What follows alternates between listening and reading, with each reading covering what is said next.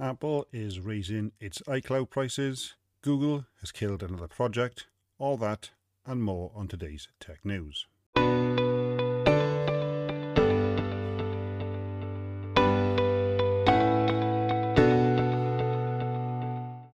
Apple is raising its prices for iCloud storage in the UK and some other regions as well.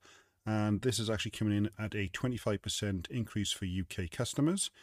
Currently, you still get your 5 gigabytes of iCloud storage free with your Apple device, which, let's be fair, doesn't cover anything at all these days. Before these changes, you could get 50 gigabytes for just 79 pence. So with a 25% increase, that is now going to rise to 99 pence.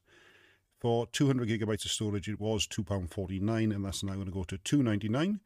And then 2 terabytes of storage was £6.99 a month, and that's now going to go to £8.99 a month as well. So these increases, like I say, are going to come to the UK, Poland, Romania, Saudi Arabia, South Africa, Sweden, Tanzania and Turkey, and finally the United Arab Emirates. Obviously, iCloud storage is part of the Apple One bundle. However, those prices are not yet changed, but we may see those increase in the future. Here in the UK, the government are trying to pass a new bill that will force messaging services, including Apple's iMessage, to scan for contents of the messages for CSAM. Apple has argued that any weakening of end-to-end encryption puts everybody at risk. In a statement to the BBC, Apple's called encryption a critical capability that provides privacy of journalists, human rights activists and diplomats. Apple is encouraging the UK government to make changes to the proposed regulation that wouldn't compromise end-to-end encryption. So Apple states, it also helps everyday citizens defend themselves from surveillance, identity theft, fraud and data breaches. The online safety bill poses a serious threat to this protection and could put UK citizens at greater risk. Apple urges the government to amend the bill to protect strong end-to-end encryption for the benefit of all. Now, the UK government has been trying to put a stop to encryption and put security holes in it for a number of years now, and that will affect all companies basically, whether it be Meta, Signal, Telegram, Apple's iMessage, and even Google's RCS messaging service as well. All those include some encryption, and putting a backdoor in there would affect everybody, because whilst the government always argues that only they would have the key to the backdoor, obviously that isn't the case with hackers. They're able to get that key. They're not going to listen to the law. They're always going to try to find a way in, just like previously when the Apple went against the FBI regarding unlocking the device. They said that once they've unlocked it, they would share it everywhere else. The FBI said that wouldn't happen, and then the next thing you know, they get software that can actually unlock that device. And what they do, they share it with other departments as well. So this just goes to show what Apple's saying is actually correct.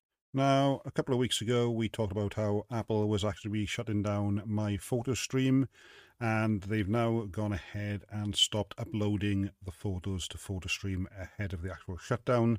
Now, when I put this story out, I've seen multiple people saying how they didn't understand if this was basically iCloud photo library storage. And it is different. You pay for your iCloud photo library, so that isn't going away. It's just this free feature, which was introduced by Steve Jobs as part of iCloud in 2011. And My Photo Stream automatically uploaded your photos and videos on your one device. You can download them on another device manually without syncing. And it didn't actually go against your free 5 gigs of iCloud storage either. But then later on, it was changed over to the iCloud photo library instead.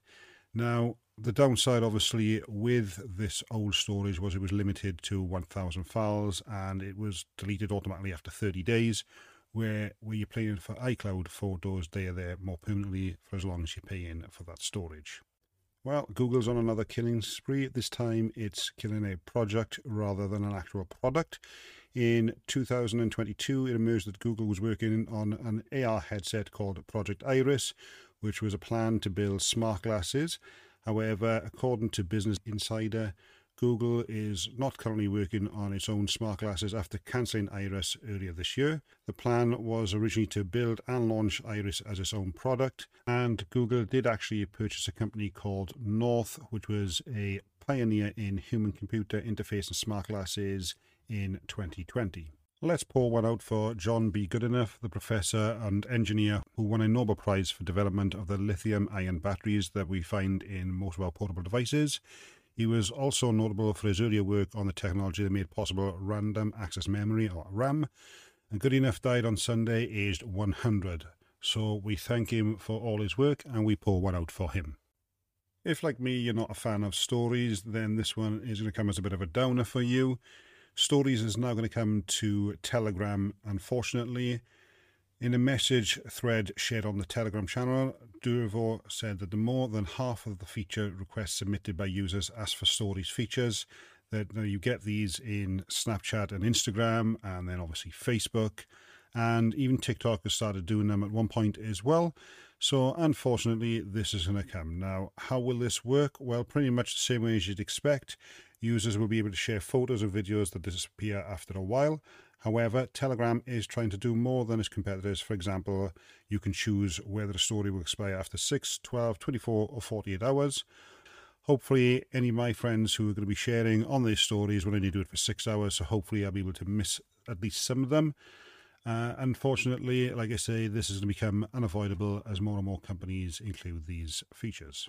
Now, yes, I am aware that I pronounced the surname wrong. I think it's Durov, but unfortunately, trying to edit that back in is a bit of a nightmare, so I just want to put that little point at the end. Well, that's it for today, guys. I do want to give a shout out to the Essential Apple podcast. They actually invited me to be a guest on Sunday on their episode, and I hadn't been on there for quite a while just because of my work shifts pattern, unfortunately, but I really enjoyed myself, and I'll leave a link in the description so you guys can listen to that episode.